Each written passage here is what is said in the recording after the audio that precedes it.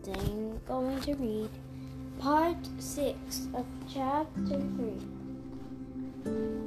That day the youths and maidens of Athens were brought through a labyrinth and to the hall where the Minotaur was. They went through the passages weeping and lamenting. Some cried out for Theseus, and some said that Theseus had deserted them. The heavy door was opened. Then those who were with the youths and maidens saw the Minotaur lying stark and stiff, with Theseus' sword through its neck.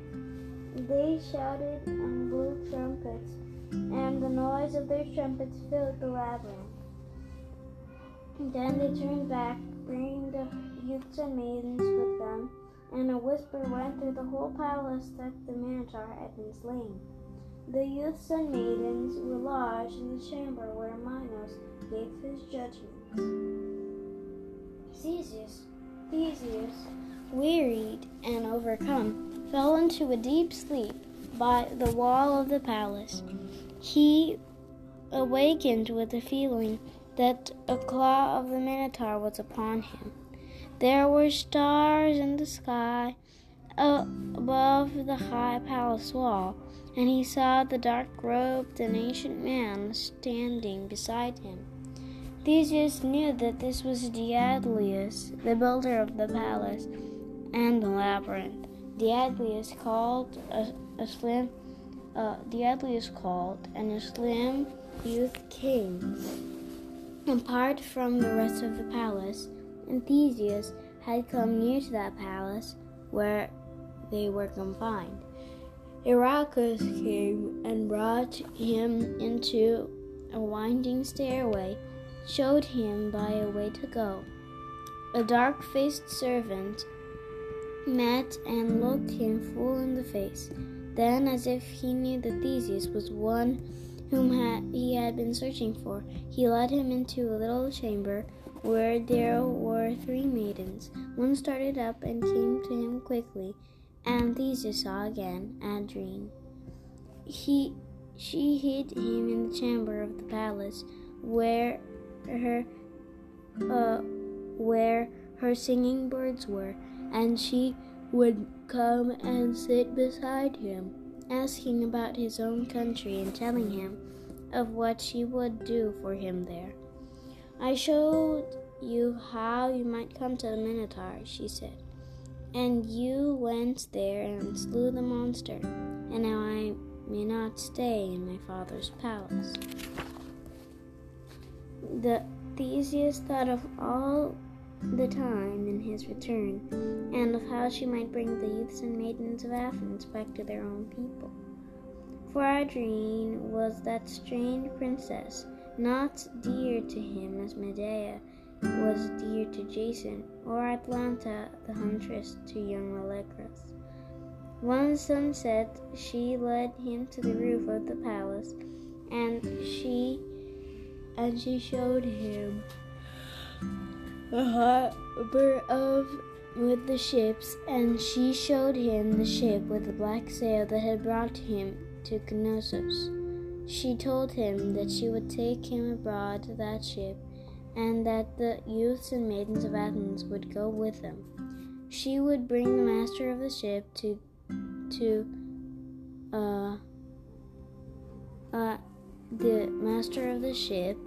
the seal of King Minos, and the master, seeing it, would set sail for whatever place Theseus desired to go. Then did she become dear to Theseus because of her great kindness, and he kissed her eyes and swore that he would not go from the place unless she would come with him to his own country. The strange princess smiled and wept as if she doubted what he said it. Nevertheless, she led him from the roof and down into one of the palace gardens. She waited there, and the youths and maidens of Athens were led into the garden, all wearing cloaks that hid their forms and faces. Young Icarus led led them from the grounds of the palace and down the ships. And Adrienne went with them, bringing with her the seal of her father, King Minos. And when they came to the broad of the black-sailed ship, they showed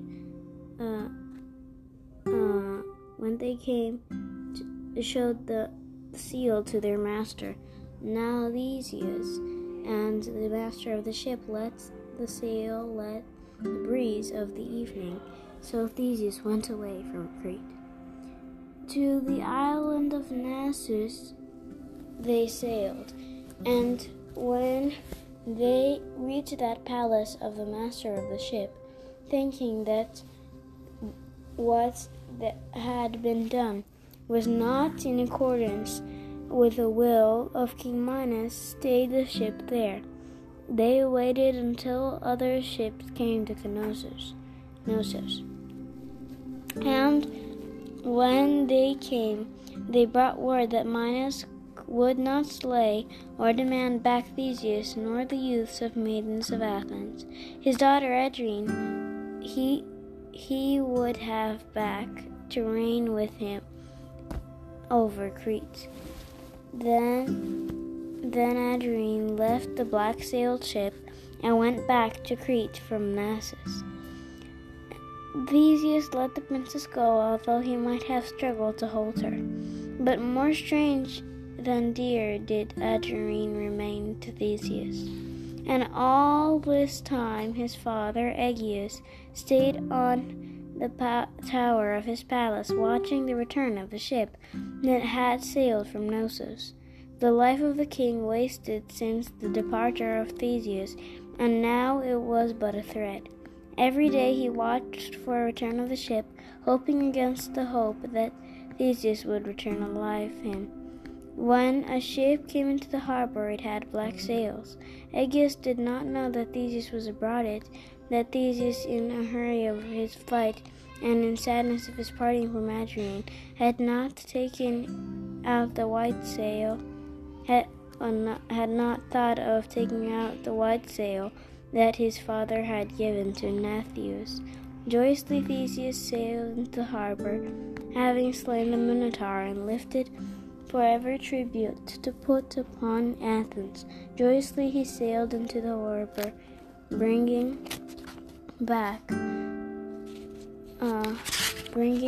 back to their parents and youths of maidens in Athens. But the king his father saw the black sails upon the ship, and straightway the thread of his life broke, and he died on the roof of the tower which he had built to look out unto the sea.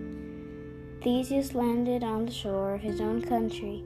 He had the ship drawn up on the beach and made sacrifices of thanksgiving to the gods. Then he sent messengers to the city to announce his return. They went toward the city, these joyful messengers, but when they came to the gate, they heard the sounds of mourning and lamentation. The mourning and lamentation were of the death of the king, Theseus' father. They hurried back, and they brought a wreath of victory for him, but they put it into his hand and told him of the death of his father. Then Theseus left the wreath on the ground, and he wept for the death of Aegeus the hero, who had left the sword under the stone for him before he was born. The men and women who came into the beach wept and laughed as they clasped their arms the children brought back to them. And Theseus stood there, silent and bowed. The memory of his last moments with his father, of all his fight with the Minotaur, of his parting with Adrienne, all flowed back upon him. He stood there with his head bowed, a man who might not put upon his brows the wreath of victory that had been brought to him. There had come into the city a youth of great valor, whose name was Pritheus. From the far country he had come, filled with a desire of meeting Theseus. whose fame had come to them. The youth was in Athens at the time Theseus returned.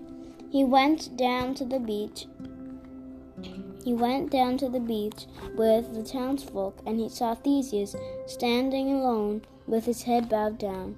He went to him and spoke, and Theseus lifted his head, and he saw before him a young man in strength and in beauty.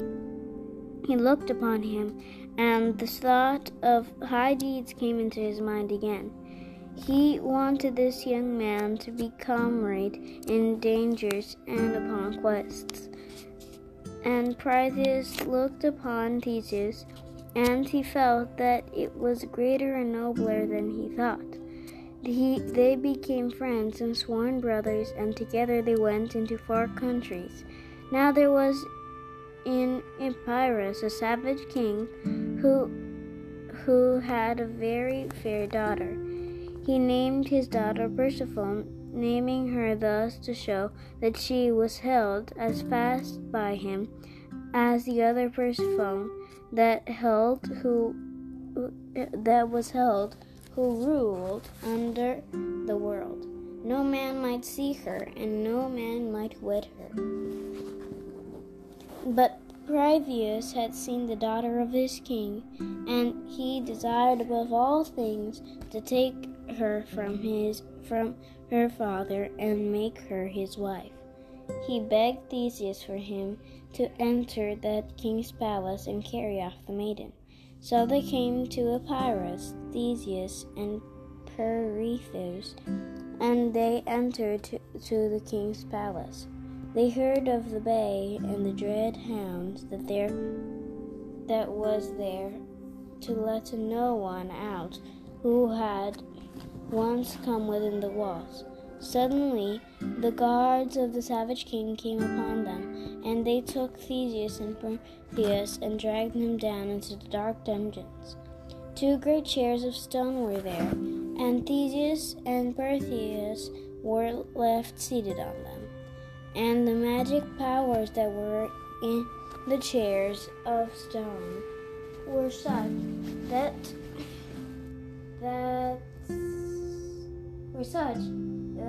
the heroes could not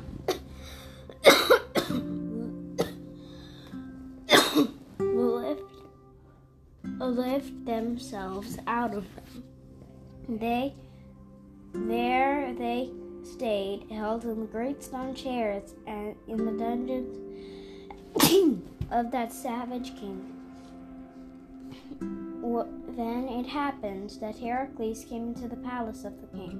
The harsh king feasted Heracles and abated his savagery before him. But he could not forbear boasting of how he had trapped the heroes and who had come to carry off Persephone.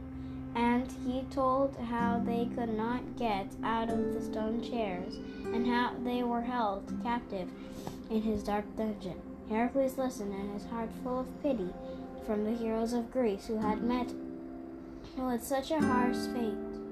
And when the king mentioned that one of the heroes was Theseus, Heracles would feast no more with him until he promised that one of them who had been his comrade would go to the Argo and would be let go.